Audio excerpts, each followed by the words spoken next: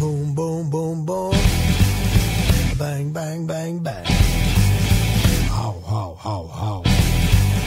How, how, how, how. Hey, hey. What up, world? Welcome to another episode of the RJ Ochoa Show. I am your humble host, RJ Ochoa, and here on the RJ Ochoa, if you're just joining us, we are a weekly NFL podcast where we talk about what's going on in the wide world of the National Football League. I am a staff writer for InsideTheStar.com, your home for the best Dallas Cowboys news and analysis across the whole internet. That's right, the whole thing. I am also the host of Ocho Live, the only daily Dallas Cowboys video streaming option, which can be watched on my own personal Periscope page or the Inside the Star Facebook Live feed. The RJO Show is presented to you by Slant Sports Audibles, and we are here to have a good time and talk about food, family, fun, football, and friendship, which is a shout out to Paul, Big Brother Season 18's runner-up, which made me pretty sad if I'm being totally honest. But friendship involves those closest to you, and I have brought on someone close to me to help dive into Week 3 of the 2016 NFL season, my great pal, Jimmy Jal Sethna, RJO Show alum. Jimmy, what is going on, my dude? Not much, man. I looked up what the term is for the different levels of like turkeys and stuff, because like your third strike in bowling is the turkey, and I know last time we talked about like my fourth and fifth appearance. It's just different colored turkeys after the first one. So like it's kind of upsetting. So to catch people up if they're just listening to your vocal cords for the first time, this is what, your sixth time on the RJO Show, I think? I think so. And so in bowling, 3 strikes is called a turkey, right? That's where this started. So fourth in a row, this is in a row, obviously. Fourth strike is what, like a red turkey and then a blue turkey, something like that? Something like that. And I'm kind of upset by that. I don't know. I figured it'd be a different animal or a different term. Well, what if it's upsetting. We should name it things. You know, I feel like obviously turkey is synonymous with Thanksgiving. Like when else do you eat turkey? Maybe Christmas. Christmas, yeah. But like it's not as synonymous. So like we could go, like the fourth, obviously third strike is turkey. Fourth could be stuffing, for example. And then maybe like a ham. Yeah, you know what I mean? By the way, or something. So I'm a very picky eater. You know this, we've talked a lot. And this is total truth, just ate stuffing like at Thanksgiving for the first time last year. Like Thanksgiving 2015 was the first time that I ever had stuffing. So what did you think of it? Well, so because I'm a picky eater, I look at things and I'm just like, oh, that looks gross. I can't handle it or whatever. And my mom and my girlfriend, my family, they all sort of are used to it and numb to it at this point. And I just looked at it, and then for some reason it looked appealing. I said, hey, what's that? What's that thing? You never saw it before? I guess I just like assumed it was bad, and they were like, "Oh, that's stuffing." But I'm Mexican American, so it's called relleno where I'm from, and it's what it does sound gross, right? Yeah. It does. And so they would say, "Oh, that's the relleno," and I was like, "Oh, what?" They were like, "Oh, that's the stuffing," and I said, "Oh, okay. Well, what's in it?" And they said I'm a big bread fan. I love rolls and all types of bread. And they said it's bread and it's turkey and it's, the vegetables are what looked gross. I feel like the color orange is not attractive in food. And so if you've got bits of carrot or something in there, it just doesn't look great to me. Does that make sense? I feel like if it's a natural orange, yes. But if it's like a popsicle or a sweet, exactly, like if it's candy, whatever. Orange is usually one of the best flavors. And that's how like you can kind of imagine stuffing. That's how like the little slices or chunks of carrot looked in it. And so, but I don't think there were that many carrots. So I sort of sectioned off a piece that didn't have any, and I took a bite, and it was incredible. I was pretty. I enjoyed it, if I'm being totally honest. So is the 6th appearance on your podcast officially the stuffing episode? Let's call your 7th appearance the stuffing, because my dad's best friend David is obsessed with the number 7. So to make it important, we'll call number 7 the stuffing episode. It should be noted, by the way, for the RJO Show listeners, that Jimmy is going to be appearing on here as much as he can following Thursday Night Football. He and I will recap the game that we just saw, and we'll preview all of the upcoming week storylines, maybe toss in a little bit of fantasy jargon or whatever. Jimmy and I are 2/10, 20% of the League of Extraordinary Gentlemen, our primary fantasy football league, where Jimmy is 0-2. I'm sorry, James. I'm making a comeback, though. Well, I feel really good about this week. Well, so here's the thing. Your fantasy football name in our league is Brock and Roll. And, Not anymore. That's going to change. Well, we just said that you'd be on to talk about Thursday Night Football. And you're a Houston Texans fan. You're the official Houston Texans correspondent of the RJO Show. And Brock, obviously coming from Brock Osweiler. And let's do what we said we were going to do when Jimmy's on the RJO Show, and that's talk about Thursday Night Football. And this week's game, week 3, featured the Houston Texans and the New England Patriots. The Patriots rocking those, I think, the best color rush uniforms we've seen so far of all of them. I thought they were fantastic. The Houston Texans were also dressed in their color rush uniforms, an all-white look, which was a bit weird. Jimmy, I've been watching The Night Of on HBO. I'm not done yet, so don't ruin this for me. But at one point, Nas, the main character, is encouraged to wear white for his hearing or arraignment or whatever, or trial or whatever it is, and I think it's because white conveys innocence, if you will. There's a psychological effect to that, and there was no innocence to be had here. If anything, the white signified the color of a lamb being brought to slaughter. The New England Patriots just completely and totally dismantling the Texans 27-0. Now, as the official Houston Texans correspondent of the RJO Show, how are you feeling? Well, white's the color of the flags they wave in battle to show they're surrendering, right? That's also true, yeah. And I hate to be that guy, but I have to correct you here. You called the Texans white jersey and pants. You called it a uniform. It's more of a costume. Okay. I just saw a bunch of guys playing dress up as NFL players on Thursday night. That's what I saw personally. This was embarrassing. And, I say that out of love, honestly. This was, I think you look at this game and it was, more than anything, it was an indication at how great Bill Belichick is, that with Jacoby Brissett, who made his first start ever in his life, a third-round rookie, who went 11 of 19 for 103 yards. With that performance, which is not a knock on Jacoby, but the Patriots were able to win 27-0. I mean, the Texans looked demoralized in this game. They looked defeated. Very early on, it felt like. Obviously, the Texans didn't catch any breaks, didn't do a lot to help themselves, had 2 fumbles on returns. Last year's Hard Knocks standout, Charles James, and then this year's rookie, Tyler Ervin, who a lot of people really like, myself included. They just kept shooting themselves in the foot and not doing anything to make them look great. Yeah, this game was horrible. If this was a cage match in professional wrestling it's really a battle of schemes between Bill O'Brien and Bill Belichick. That's what this game came down to. Mm-hmm. I feel like if you're hyping yourself up for this brutal, nasty cage match, as soon as Bill O'Brien's entrance music came on, the match was over. Yeah, it was weak. So overmatched. It was so brutal. We looked confused. We looked lost. And I think a lot of coaches, when they're going against the Patriots and Bill Belichick, they overthink things. They think the Patriots are so good. They know what we do. They know what we are.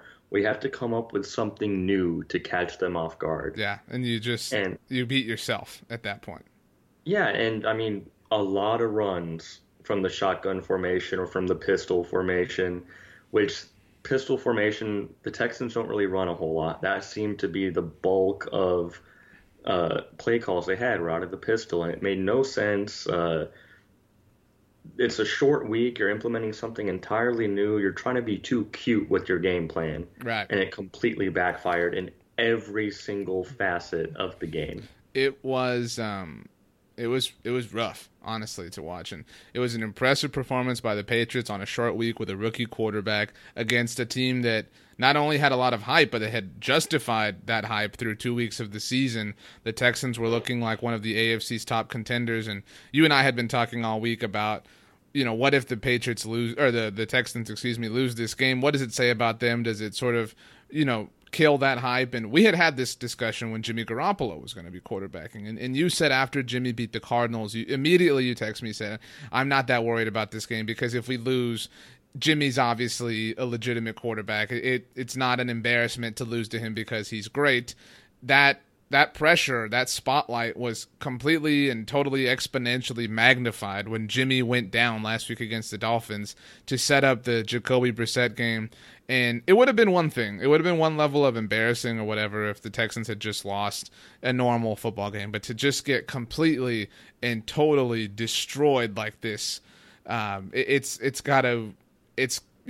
now I think it's justifiable to say the Texans are all hype.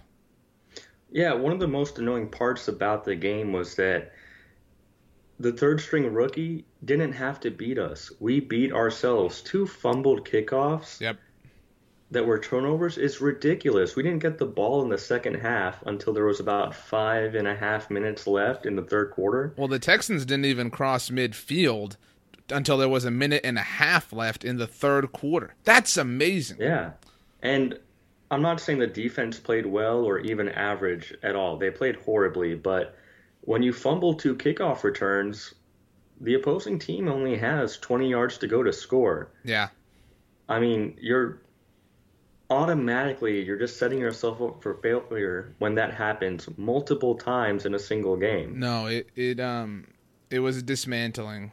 It was just an incredible performance by Bill Belichick. Not necessarily like you're saying doing anything complicated, but just being cool, playing his game. They find ways to win, however it is, whether it's complicated or simple or routine or standard or out of the box. That's what makes the Patriots great. They're 3-0 in games without Tom Brady. They get to host the Buffalo Bills next week. I have a hard time imagining that they'll drop that game. Brady will come back and be given a 4-0 head start on the rest of the field, and that's just amazing. Isn't it ironic that the NFL took away the first-round pick of the Patriots because of the Deflategate scandal? Yeah. And Tom Brady's suspended for 4 games.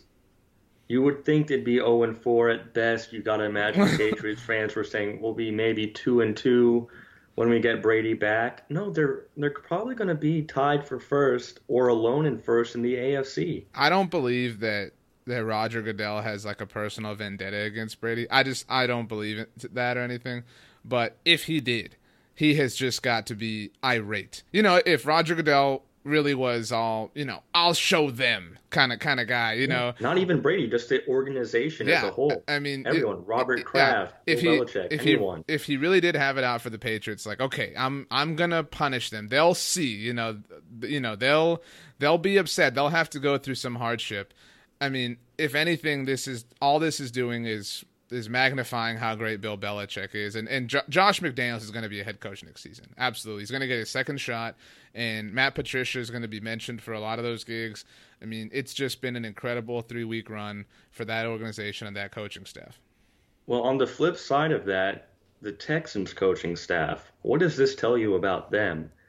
This game was an absolute embarrassment. I think what it tells me about them is they're not on that level. They're nowhere close. They're 27-0 away from that coaching staff. And that's not necessarily saying the Texans coaching staff is garbage. That's just saying that's how insanely great the Patriots coaching staff is. And I think the Texans, this in many ways was a lose-lose for them, because if they won this game, it was, oh, okay, you beat Jacoby Brissett, whatever. But losing it in general would have been, oh man, you lost to Jacoby Brissett. Man, that's embarrassing. But to lose it like this was a gear that we didn't know the fallout could reach. And, it's unfortunate for the Texans and for my friend Jimmy, which is you, that this game happened on a Thursday, so you have longer than usual to sit and stew on it. Longer than usual. It's a national game. It's been the kind of MO of the Texans forever. I feel like they're always a little bit hyped. They're always on the verge of Yeah. making that big breakthrough. This was a chance to, and again, totally, completely lose chance, because all the chance really existed was to be exposed, not to prove anything. And Right. my oh my, were they exposed? But hey, that's how the NFL works. The Texans seem to suck, and I'm sorry, Jimmy. You'll be okay. I completely agree. I'm not even offended at this point. Right now, just from what I saw on 3rd and 8, you're running run plays up the middle. It's why did you get your quarterback? Look, Brock Osweiler is supposed to be the guy. Jimmy, I'm gonna just put you out of your misery, right? Enough Texans. Defend it. 27-0 the Patriots, 3-0, continuing to be incredible. The Texans back in the cellar, it seems, at least for a week and a half. Shane Leckler looked good though. Our punter, yeah. great performance. He gets the game ball for the Texans. Good job, Shane. You did it. You carried your team. Let's move on, Jimmy. Week 3 is upon us. I think it's amazing. We spent all off season saying, "Man, I can't wait for football. I miss it like crazy. I need games to watch." In the blink of an eye, my team, most of the league is only 2 weeks through. You've already seen 3 of your team's games. That's crazy that, it's just completely flown by, and makes me a little sad. But, we're already officially in fall, according to the calendar, which is a good thing. So now we're totally and completely in football season. So let's start with the first game of week 3 on this schedule, the Arizona Cardinals at the Buffalo Bills. And Rex Ryan and his group are coming off of last week's Thursday Night Football embarrassment. And, the Cardinals seem to have regained some of their form last week against the Tampa Bay Buccaneers. So I don't think this is complicated. I don't think we have to say a whole lot about this game. I think the Cardinals are going to win this game very easily. Wouldn't you agree? Absolutely. I mean, the Bills just look horrible. Speaking of bad coaching, Rex Ryan, Rob Ryan, they're not making it work. I don't see them being on the Bills staff next year. No, and Sammy Watkins, very unlikely to play. So you're going to have Patrick Peterson on Robert Woods. That's how horrible of a situation this is for the Bills. I wouldn't be shocked if the Bills put up under 150 yards of total offense, just because they have no great weapons on the outside up against what is one of the top defenses in the NFL. And then on the other side of the ball, the Cardinals offense just seems to be able to do whatever they want against people. And I have a question. I'll ask Jimmy, because you're the person on the other end of this conversation, right? David Johnson. Right. David Johnson is playing incredible. And I don't want to be a prisoner of the moment here. And I'm not saying that this is necessarily, an evaluation A against B in a vacuum. But is David Johnson better than Todd Gurley? Because I think that right now, especially with Marshawn Lynch gone, that David Johnson is the premier running back of that division. A division that very knowingly likes to run the football. I don't feel comfortable saying that. David Johnson went into a perfect system with an excellent coach, a very good quarterback, great receivers, and a great defense. That's a recipe for a young running back to succeed. And that's why I'm saying, I think, you would take Todd Gurley over David Johnson 100 times out of 100 in a draft. But, I mean, and maybe I'm looking down the road to the future. I think that David Johnson has a really great chance to have a better career than Todd Gurley does, just because you're right. He's got the, talent around him at all the other important positions to help him succeed, whereas Todd Gurley is the man. My point is that if I'm Todd Gurley and you're David Johnson and we're talking, I'm saying, dude, I hate you. I'm so jealous. My life is miserable. Your life is awesome. It's going to be interesting to see if Todd Gurley accepts a second contract in L.A. They may pay him more money. He may have that L.A. spotlight. But if I'm him personally, I kind of have to weigh that against how successful do I want to be. Yeah. Because if Jeff Fisher's your coach, if Case Keenum is your quarterback, if Jared Goff is what we think he'll be based off the limited offseason and preseason games, he may leave. And if he does leave, if the Rams kind of stay around 8-8 for the next few years, then maybe you can have a fair comparison right now. Well, I just don't know. You're looking 3-4 years down the road, and we'll see. But you're right. Between now and then, the Rams will probably have gone 8-8 3 to 4 times. But that's the Jeff Fisher way. So we both have Cardinals. This is a slam dunk.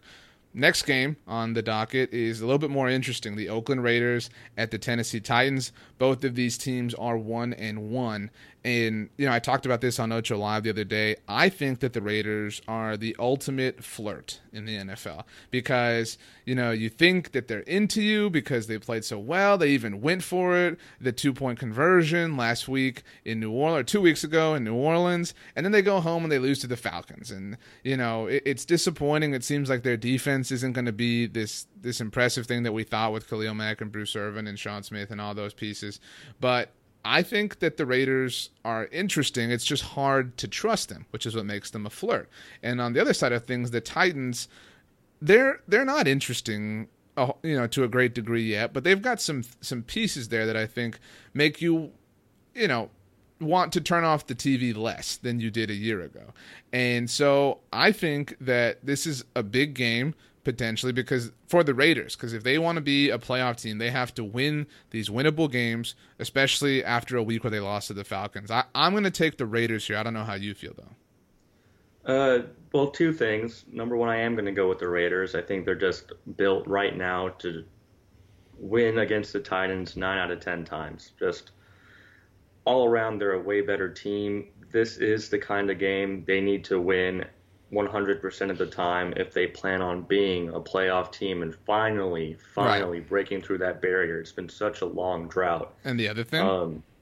Well, yeah, they are a flirt. Yeah. The Raiders are the team. You see that girl at the bar and she's laughing at your jokes even though they're not funny. She's touching your arm all soft-like and you keep on buying her drinks. Then you look down and pay your bar tab.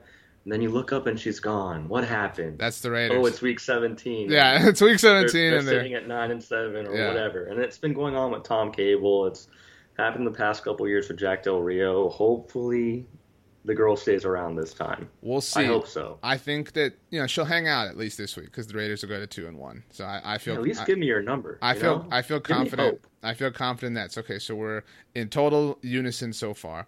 Game number 3 here, an NFC East battle, and so much is made about when you fall to 0-2. Only 12% of teams that do that make it to the playoffs. Well, if you fall to 0-2, you try to find some optimism. But if you fall to 0-3, things can be really, really bad for you. And the Redskins are 0-2, and they're traveling to face the New York Giants, who are 2-0.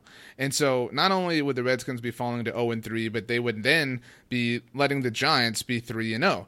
And so this game is really interesting. This is the two teams who the Cowboys have played, so I've watched them both really well, a lot over the last 2 weeks. And the Redskins looked to be in a funk last week. Kirk Cousins has not been anything close to what he was in 2015. And I think that the Redskins at least look smart for not giving him a long-term contract, at least to the degree that he wanted.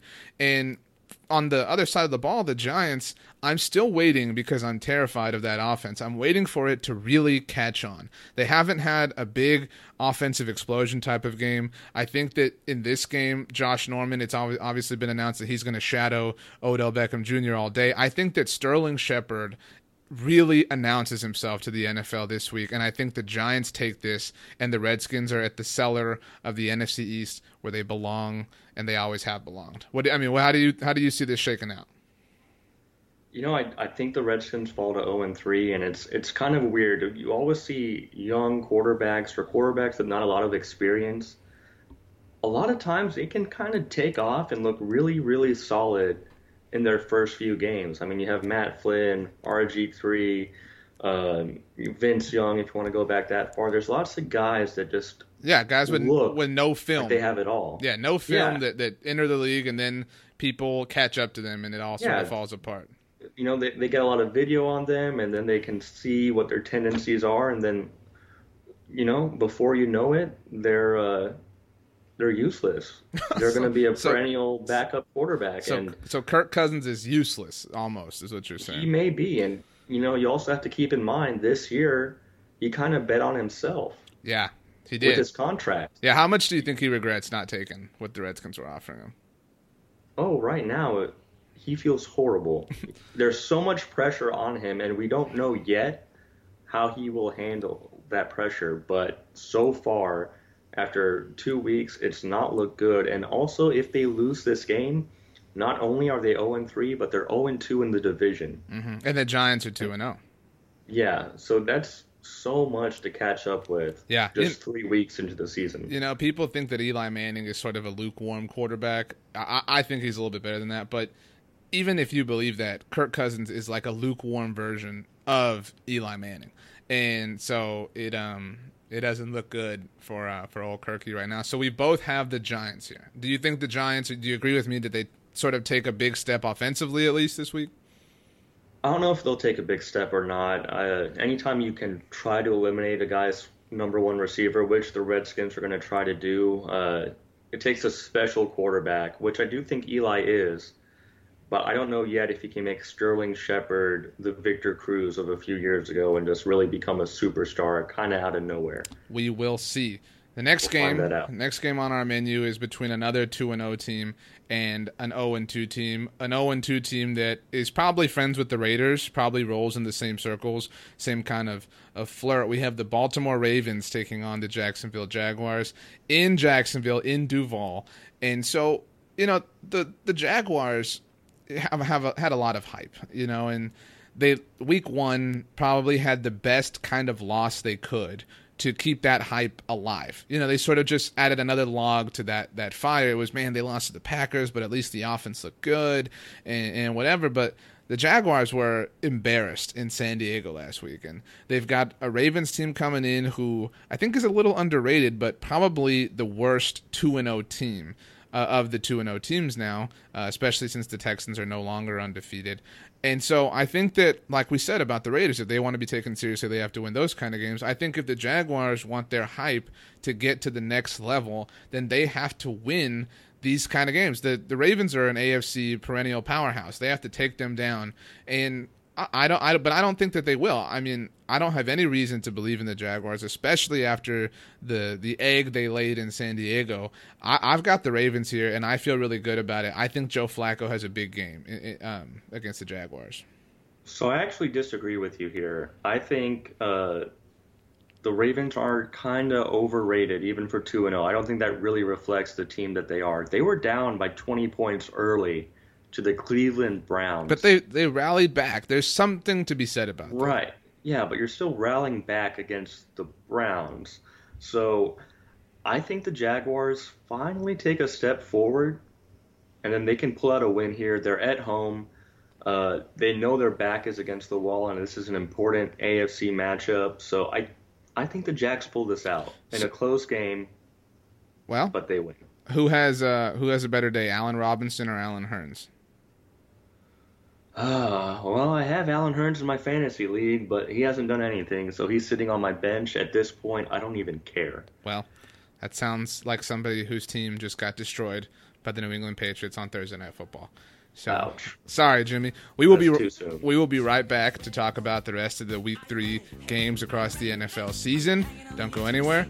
Hanging out with Jimmy Josh Sethna, and hopefully you after this break. We'll be right back here on the RJO Show. Another one bites the dust. Another one bites the dust. And another one gone. And another one gone. Another one bites the dust. Hey, hey, gonna get you too. Another one bites the dust. Cowboys Nation. The 2016 Dallas Cowboys season is reaching its third week, and we want you to hang out with us during it. InsideTheStar.com is your home for the best Dallas Cowboys news and analysis around the web. At Inside the Star, we've got game predictions, game analysis, player reviews, anything and everything that you need about the Dallas Cowboys. I even write my bold predictions every single Friday that week that you can be a part of. Check us out on the web, InsideTheStar.com. Follow us on Twitter at InsideTheStarDC or at Cowboys Nation. Like us on Facebook. Just search for Inside the Star or hang out with us on Google+, Snapchat, or Instagram. Now let's get back to this episode of the RJO Show.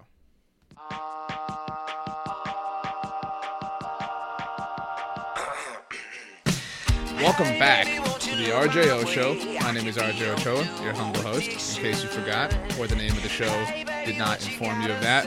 And we are hanging out here talking about Week 3 of the 2016 NFL season with RJO Show alum approaching his stuffing episode of the RJO Show, Jimmy Jow Sethna. Jimmy, what's going on? You having fun?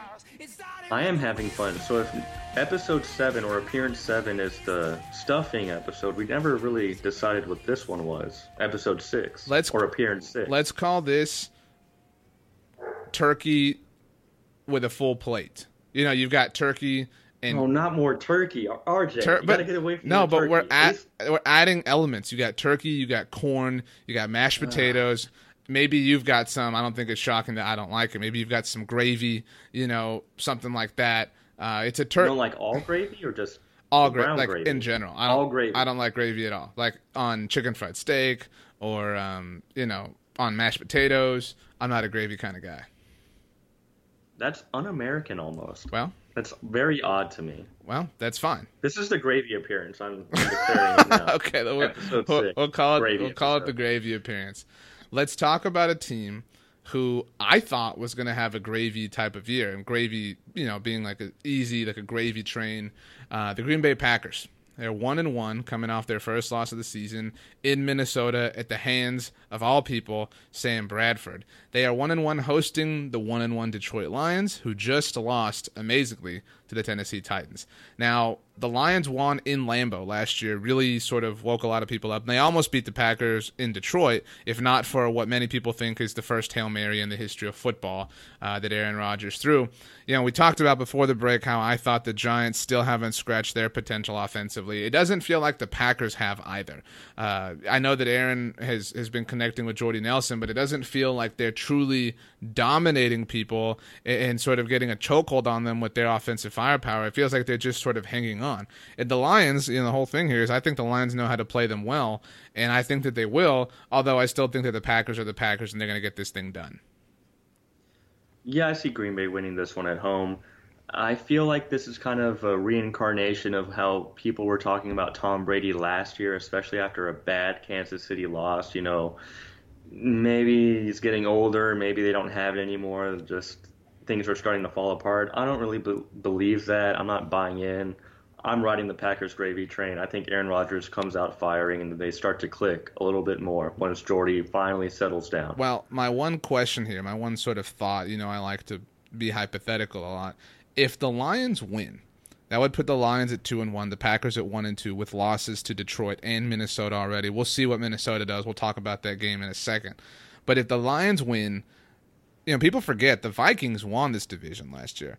If the Lions win, is this the beginning of a changing of the guard in the NFC North? And I don't mean a changing of the guard in terms of the Lions taking it, but at least it not being completely dominated and overrun by the Green Bay Packers and being more of a crapshoot that the Lions or the Vikings can also, you know, get to if they get hot at one point or one season.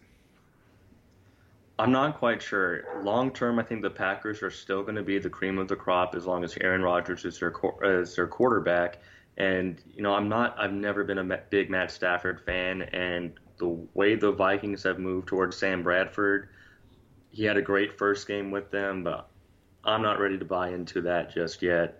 I don't know what Teddy Bridgewater's future is. I think, you know, even if the Packers lose the division this year, it's still theirs next year. They're my favorite next year already. Well, we'll see. You know, good news is you'll be back next week. We can talk about it on your stuffing appearance. And we'll have to come up. Oh, your Ocho appearance will be really cool, by the way. Anyway, Denver Broncos, the undefeated, reigning world champion, Denver Broncos, quarterbacked by Trevor Siemian in Cincinnati. Cincinnati making its home opener in Week 3, which has really got to suck if you're a Bengals fan, that you have to wait 3 weeks before a home game. The Jungle, you know, you're a big rock guy. It's not AC/DC that sings "Welcome to the Jungle." Oh gosh, RJ. Who sings that song? It's Guns N' Roses. Okay, that's my favorite band of all time. If that song is not played at every single Cincinnati Bengals home game, they lose, in my opinion, because they have to play it. It makes so much sense. Just so you know, because you know I watch a lot of football. I know my music, especially my rock music. That song is played at every single NFL game. Well, just FYI. It shouldn't be. It should be patented and only played in Cincinnati at the actual Jungle. They should have a literal Bengal tiger run out on the field. It would be awesome. Why deprive the world of that musical joy? Look, anyway, the Bengals are hosting the Broncos. Bengals are 1-1. coming off a loss in Pittsburgh last week. That was sort of, you talk about games that you have to win to sort of make your claim that you're for real. I think that was one that the Bengals dropped. But the Broncos have been hanging in, although, they beat the Panthers. That was impressive. They beat the Colts, which, the Colts are kind of garbage, if we're being honest. Now, the Broncos defense is going to be not at full force, as DeMarcus Ware is going to miss this game, although they have a lot of depth, obviously, Shane Ray. I don't think, though, that the Broncos defense is going to be able to replicate what it's done the first 2 games this season, and I actually believe that the Bengals are going to take this game and sort of establish themselves again in 2016 as one of the top teams in the AFC. I think they're going to knock the Broncos off, give them their first loss into winning the Super Bowl, and the Bengals move to 2-1. So I had picked the Bengals to be the AFC representative in the Super Bowl this year. With that being said, I think they actually dropped this game and fall to 1-2 against the Broncos. I think their defense, even without DeMarcus Ware, they just apply so much pressure to the Bengals, and that's kind of been their kryptonite, is a strong defensive front where they're getting pressure on the quarterback. So I think the Bengals drop this one, but you think they'll be okay still on the season? Yeah, I think they'll rebound. Okay. And, I think this is finally the year they win a playoff game. Wow, that would be cool. Especially if they play Guns N' Roses at the playoff game. That would be awesome. When they play Guns N' Roses. Okay, let's move on. Minnesota Vikings. Undefeated Vikings coming off that big win on Sunday Night Football. Obviously losing Adrian Peterson, who on Friday was officially put on IR. He cannot return until Week 11 at the earliest. They are visiting the Carolina Panthers. If you are a Panthers fan or you're a Carolina native listening to the RJO show, our thoughts are with you. We're not going to get into anything political, but just stay safe. Thoughts and prayers with Carolina and the residual geographical area. The Panthers, though, coming off a win, their first one of 2016 against the 49ers. And this could have been such a great playoff game last year if the Vikings and Panthers had met up. And Mike Zimmer, to me, you can give him Coach of the Year already because the guy has lost Teddy Bridgewater. Now he's lost Adrian Peterson. He lost Matt Khalil. They lost Sharif Floyd for a little while. I mean, I have faith. I have faith that Mike Zimmer is going to still get to the playoffs. I don't think he wins this game, unfortunately, but I think that Mike Zimmer is going to get this thing done for the Minnesota Vikings. I think he's that great of a coach, but ultimately I think that Ron Rivera and his Riverboat ways get it done this specific Sunday. All right. You just opened up a can of worms. I'm not going to let this slide. You are ready to crown them or to crown their coach of the year after 2 weeks. Is that right? I'll make a wager with you right now, James. All right, we'll figure out the terms later, but I'll take Mike Zimmer against the field as Coach of the Year this season. Done. And Deal. I'm speaking from experience. Last year, I'm not trying to show my fandom or whatever. Texans lost 3 or 4 quarterbacks or running back. All that stuff. No, this doesn't guarantee you any kind of Coach of the Year. It's going to Bill Belichick. Let's be real. That's different. There's a lot of politics that play into who wins those awards. There truly are. And Mike Zimmer is starting to become beloved on a national level. And just watch. We'll remember. The RJO show listeners will remind you, James. You can follow Jimmy on Twitter at @TheJimmyJow. Tell him how wrong he is. But get to the game at hand, Jimmy. Who is winning? I said, even though I've got Mike Zimmer not even penciled, cemented in as my 2016 Coach of the Year, I do think that the Panthers get this win. But I think it's a lot closer than we probably expect it to be. I think the Panthers defense destroys Sam Bradford. I just think it's going to be bad. Yeah, he looked good week 2 for the Vikings getting that very important win, but I think he falls back down to earth. I don't believe in Sam Bradford at all. They lose. Mike Zimmer loses. He loses everything. I win money. You still haven't paid me on our last 7 bets, by the way. Look, that's moot at this point. Twitter people, bring that up to him. Anyway. #PaidJimmy. Anyway, let's move on to a game that, if we're talking about paying and payments, I don't know if I would ever pay to watch this game. Like, even if you were like, RJ, it costs you, or to go to this game, it costs $3 to go. I don't think I would. The Los Angeles Rams visiting the Tampa Bay Buccaneers. I think I would have been shocked if you would have told me that both of these teams would already have a win in week 3, which is really mean to say, but the Rams are the Rams, and so I wouldn't have counted on them having a win. The Bucs probably aren't cool enough to roll in the same social circles as the Raiders and the Jaguars. They're like the flirty friend that wants to hang out with that clique. You know what I mean? Because the Bucs have been sort of flirtatious. On Friday, though, they did waive Austin Seferian-Jenkins after his DUI situation that he had going on there. And I still believe in the Bucs offense for what it's worth. Mike Evans is leading the NFL in targets. He's incredible.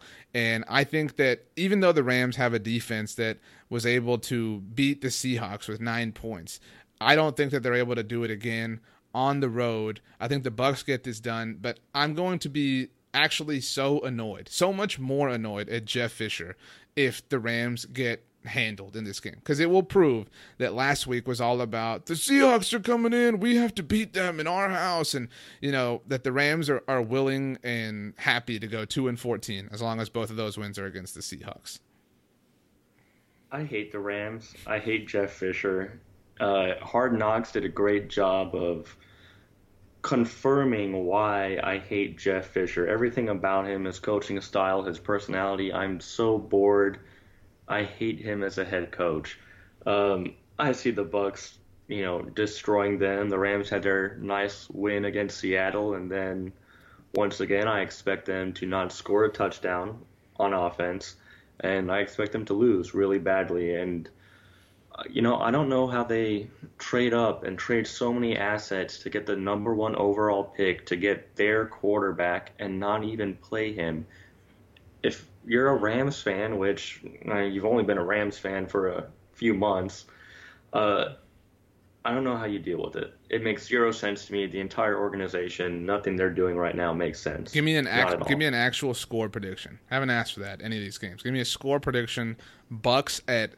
By the way, the Bucks Stadium on Twitter, their handle is RJ Stadium. Like, it's at RJ Stadium. So basically, my house is where the Buccaneers play. Isn't that like one of the most decrepit stadiums in the NFL right now? They have a pirate ship, and that's all that matters, Jimmy. Okay, with like termites and stuff. Score prediction. My score prediction. I want to go like 27-6. Wow. I don't think the Rams score a touchdown again. this week. So you think they go three full games with no touchdowns? I think they go, 23 years without touchdowns? Yeah, 23? In Los Angeles, that's right. Okay, let's move on. The other, we already talked Cardinals, Rams. The other two NFC West teams, San Francisco 49ers, are visiting the Seattle Seahawks in a battle of 1-1 teams. I think the Seahawks, I don't want to say I'm worried about them, but the Seahawks have not looked like themselves this season. They struggled to win against the Miami Dolphins. It took a late-second comeback victory to get it done. They lost to the Rams. Actually, losing to the Rams, to me, was more indicative of who the Seahawks have been than beating the Dolphins, because they've lost to the Rams before. That's just, something they struggle with for whatever weird Jeff Fisher magic reason. And so I'm not saying that the Seahawks are going to lose this game. I think that they're going to win. But I believe that the 49ers or the Seahawks, I should say, are favored by something like 9.5. I would absolutely take San Francisco to cover that, because I don't think that Seattle gets it done that handily. I think they win, but I think it's a lot closer than the spread would have people believing. Russell Wilson had that high ankle sprain, and it definitely hurt him last week against the Rams. I think another week removed from that, he feels a little bit better. He's able to run a little bit more and really spread that defense out. I do not think the 49ers are a good team. I actually thought the Rams would beat them week 1. So I think Seahawks take a commanding lead early in this game, and they hold on and they win, something like 24-13. So you do think they cover the Seahawks? Yeah, barely. 24-13 is not. That's not barely covering. That's 2 points. That's 1.5 points. It would be cool if you could do math, but that's fine. I thought you said it was a 9.5 point. Whatever. That's whatever. Let's move on. Well, we'll move on after the break, Jimmy. We'll give you a chance to do some Googling how to add, and we'll be right back. So don't go anywhere. We're coming back to discuss the final games of Week 3 in the 2016 NFL season here on the RJO Show with Jimmy Josh Sethna. We'll be right back.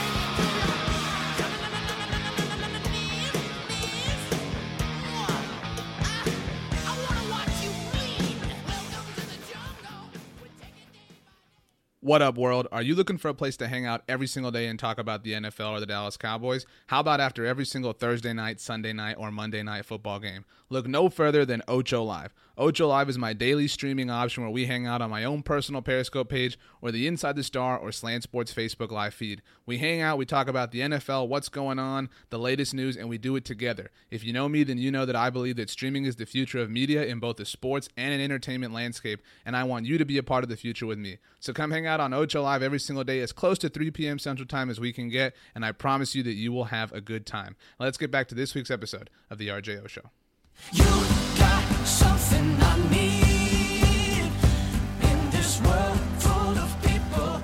There's one killing me. Welcome back to the RJO Show. We are hanging out. We is me, your humble host, RJ Ochoa. Also you, the listener, welcome. Have a seat. Hope you've been enjoying this ride. And our guest today on this episode of the RJO Show, my friend, Houston Texans correspondent of the RJO Show, making his gravy appearance on the RJO Show. You can follow him on Twitter at the Jimmy Jow. Jimmy Jow Sethna. Jimmy, are you ready to finish this string strong? Yeah, man, let's keep going. Let's do it, right? I mean, what else do you have to do? Nothing. Think about gravy. Well, I still don't know how you don't like it, but whatever. So, briefly, white or brown gravy? Which one should I try first? I prefer white. I like it a lot more. What's the best thing to eat it with? Because, and for the non-Texas listeners, I apologize, but, Whataburger serves gravy when you order, chicken strips there, with the toast and the fries. Is that, the best thing to eat it with, or is there something else that's better? Biscuits and gravy is really popular. I love the Whataburger chicken strips and their toast with it. You mean the thing that I literally just mentioned? No, yeah, but I'm just saying I also love it because it's wonderful. And just shout out to Whataburger. If you want to sponsor the RJO Show, whatever, we'll talk about that later. But yeah, I mean, it's great. Chicken fried steak, chicken fried chicken, which sounds like a really stupid name. I feel dumb when I order chicken fried chicken. I totally get you. I'm 100% Why not with you. fried chicken with gravy? Yeah, I agree. But then fried chicken is also its own thing. Yeah, I mean, that's different from chicken fried chicken. Okay, so is chicken fried chicken double the chicken? What's it mean? I mean, look, I'm with you. We have, we'll do this next week on your stuffing episode when we analyze week 4. We'll come up with a better name for chicken fried chicken that gives us a week to digest, no pun intended, and, see what we can do. Oh, that's a lot of pressure. Okay. Let's talk football. I'll be ready. New York Jets, 1-1, coming off their first win last week on Thursday Night Football. If, for some reason, again, it would be impossible, but if you just started listening to this week's episode, Jimmy is a Houston Texans fan, so he hates Thursday Night Football now. The Jets, getting their first win on week 2 during Thursday Night Football. Against the Buffalo Bills, they will be in Kansas City taking on the 1-1 Chiefs, who just lost to the Houston Texans. Now, I don't want to be hyperbolic, Jimmy, but I think that the Jets could have a top 5 offense in the NFL. And I think that the Chiefs have a great defense, but I think that that's going to be the key to this game. If you had asked me a few weeks ago, I would have said, yeah, the Chiefs are going to get this done. This isn't going to be close. But Ryan Fitzpatrick is sort of, I don't want to say living up to his holdout or anything, but Ryan Fitzpatrick is playing well, and he's playing with the understanding that he has Brandon Marshall and Eric Decker and Matt Forte and Quincy Enunwa and, everything and anything that's going on in the New York Jets offense. I think that the Jets are going to beat the Chiefs, and I think they're going to do it handily. I think the Jets will win as well.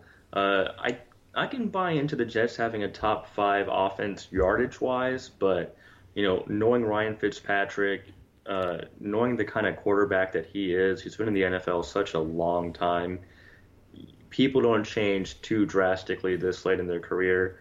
I still expect a lot of turnovers from the Jets. I don't know if they're a playoff team or not, even with a very high-powered offense right now, but I see them winning in Kansas City in a very close defensive battle, maybe a 17-13 kind of game. Yeah, well, it is going to be a defensive battle, I think, or one that the Chiefs are up against. And obviously an offense is up against defense, but it's looking doubtful that Jamal Charles is going to play. Alex Smith is going to have to carry the Chiefs, and I just don't think he can do that because the Jets have what I think is indisputably the best defensive line in football.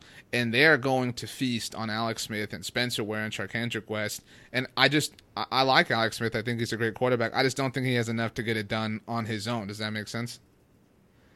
Yeah, it makes sense. I understand that point of view, but I do think people are starting to realize how to exploit Darrelle Revis. Oh yeah, for He's sure. clearly lost a step. I can see Jeremy Maclin Oh having yeah, a big game. burning him. I could totally see that. I think that we could be watching a preview of a playoff game. I could see the Jets sneaking in as a wild card team and maybe having to come back to Kansas City in January, which would be really interesting. This is a great uniform matchup in my opinion. How I know this is a little bit of a tangent, but how worried are you for Jamal Charles and his future as a member of the Kansas City Chiefs? If he's probably going to miss this game. The first 3 weeks, this is. I mean, I don't want to say that this is the beginning of the end or anything, but I think it's concerning. Yeah, he's getting really old. He's not been healthy for quite a while. Just every year there's some kind of long injury, and whoever the Chiefs put in at running back, whether it's Shandarick West or Spencer Ware, they have success and they show flashes, and it almost seems like, we don't really need Jamal Charles to have success. No, I think he's becoming expendable. Thanks to his own injury complications and the play of the Chiefs and how they win.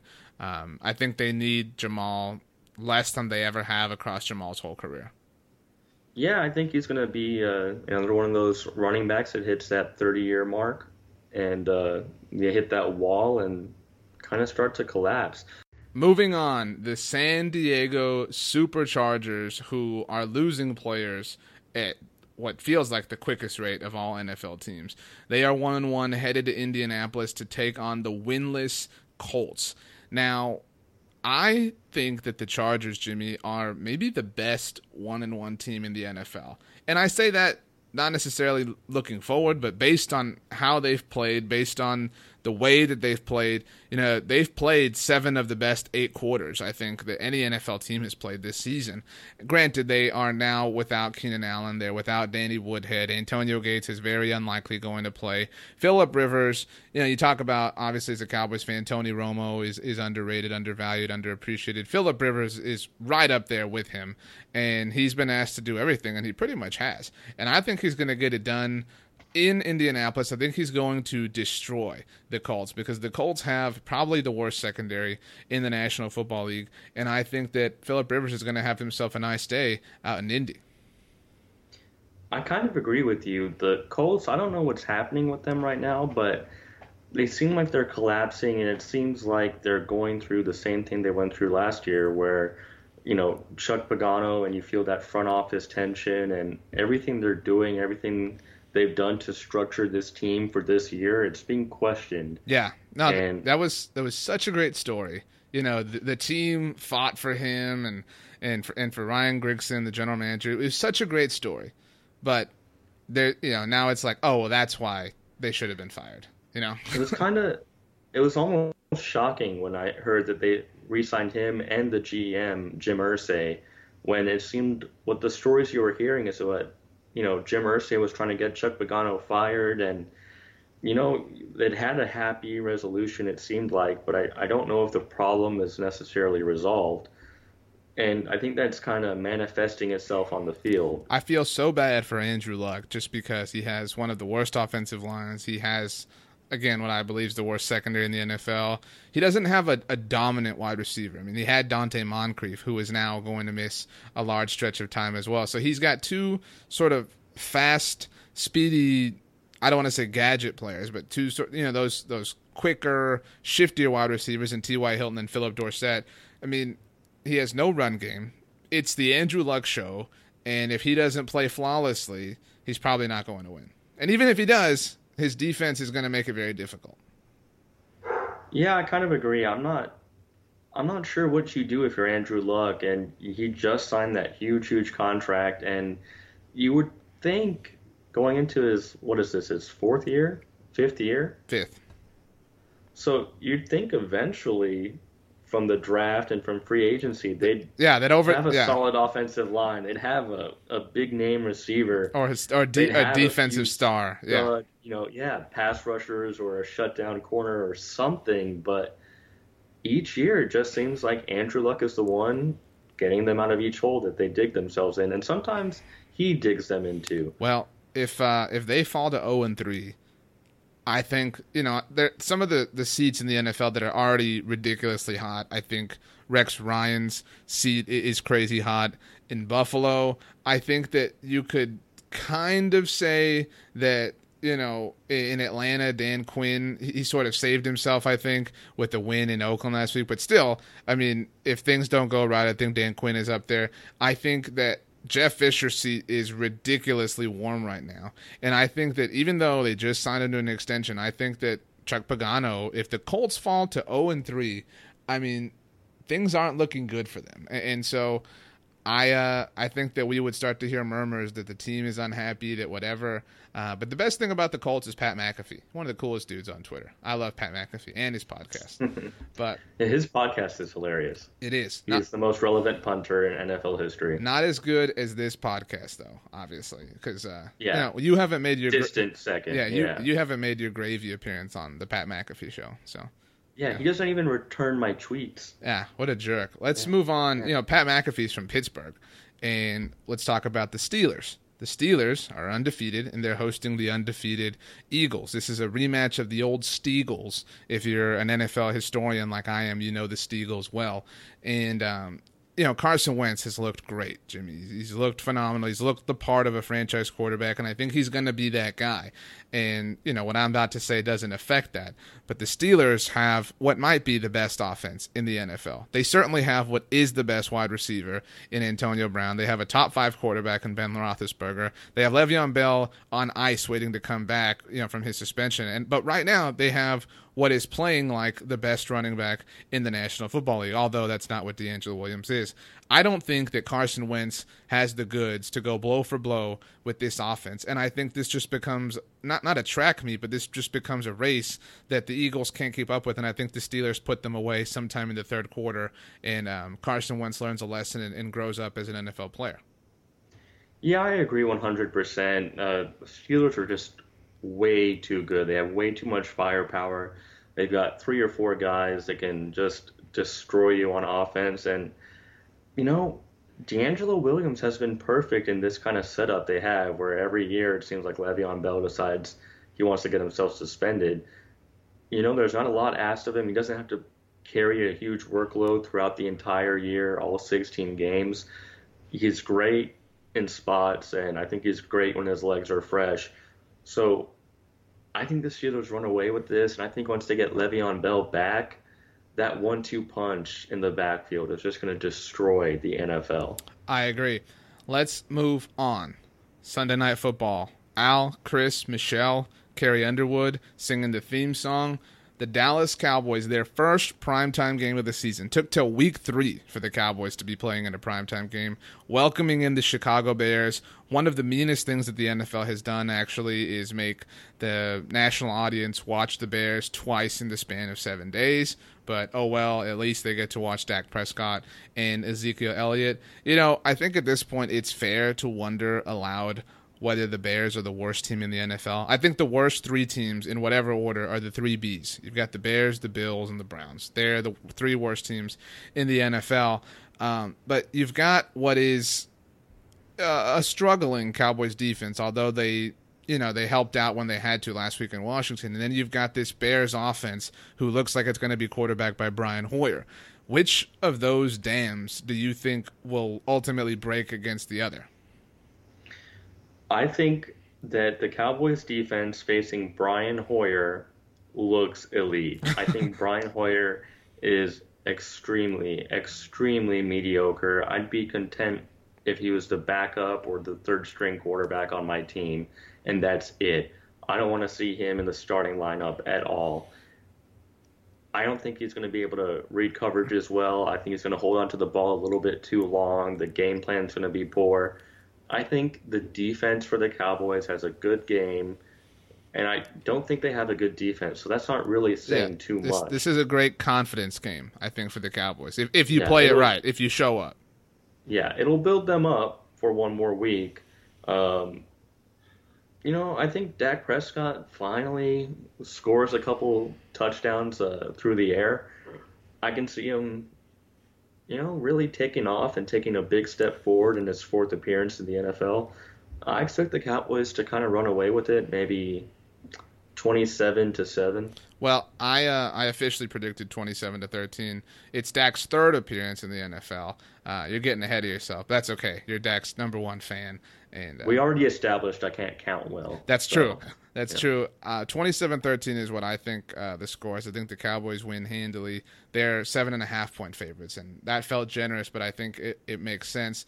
But I think you're right, Jimmy. I think that all next week, because it's the Cowboys, because it's Dak and Zeke and these rookie guys that people are so anxious to jump onto, I think that the hype for the Cowboys is at an incredibly high level next week, even though it's the Bears. I mean, you can see that. That's the way the NFL works. I think that Dak has a great game. I think that Zeke has a great game. And the Cowboys next week go to San Francisco, who you don't think are a great team either. So that's why I'm saying, I've been saying for a while, I think the Cowboys are going 3-1 in this first quarter, and the hype is going to be enormous, because you're right. I think the Cowboys are going to crush the Bears, but this has sort of a Texans Jacoby Brissett feel to it. If the Cowboys drop this game, there is a lot of cause for concern, in my opinion. But I don't think that'll happen.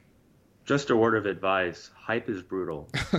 Well, it's brutal. I remember when my team was hyped. What an old sage sort of piece of wisdom. Hype is brutal. You sound like it feels like I'm in Star Wars and you're Yoda or something.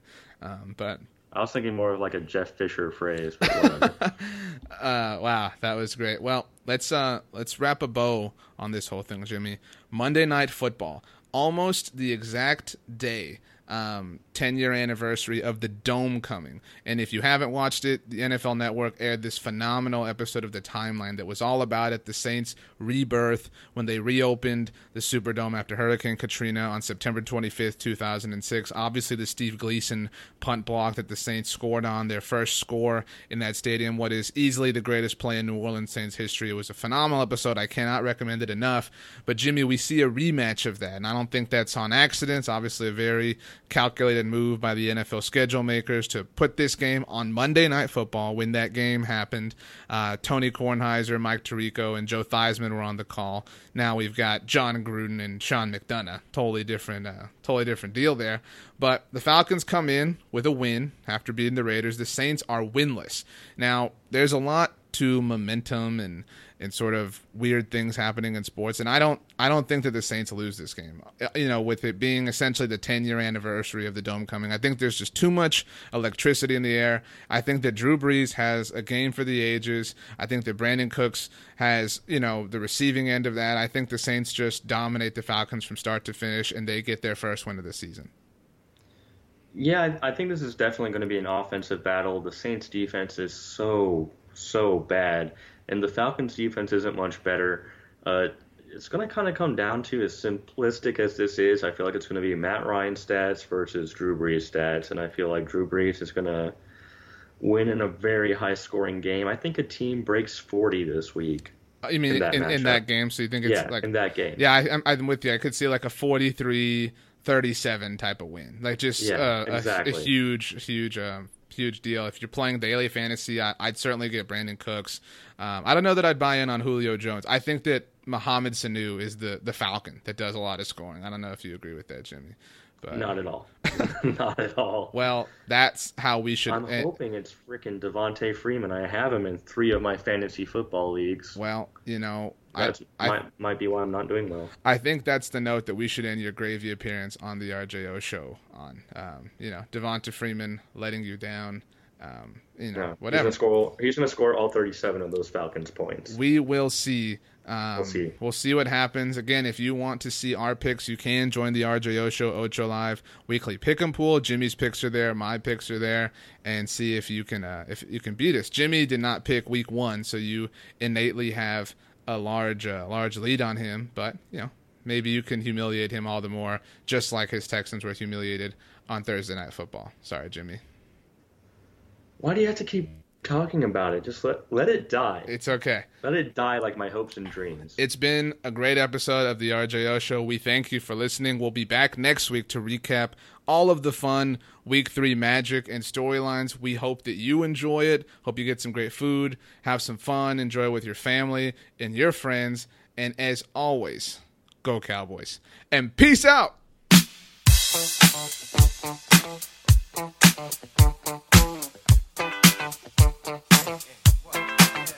Oh, what you gonna do?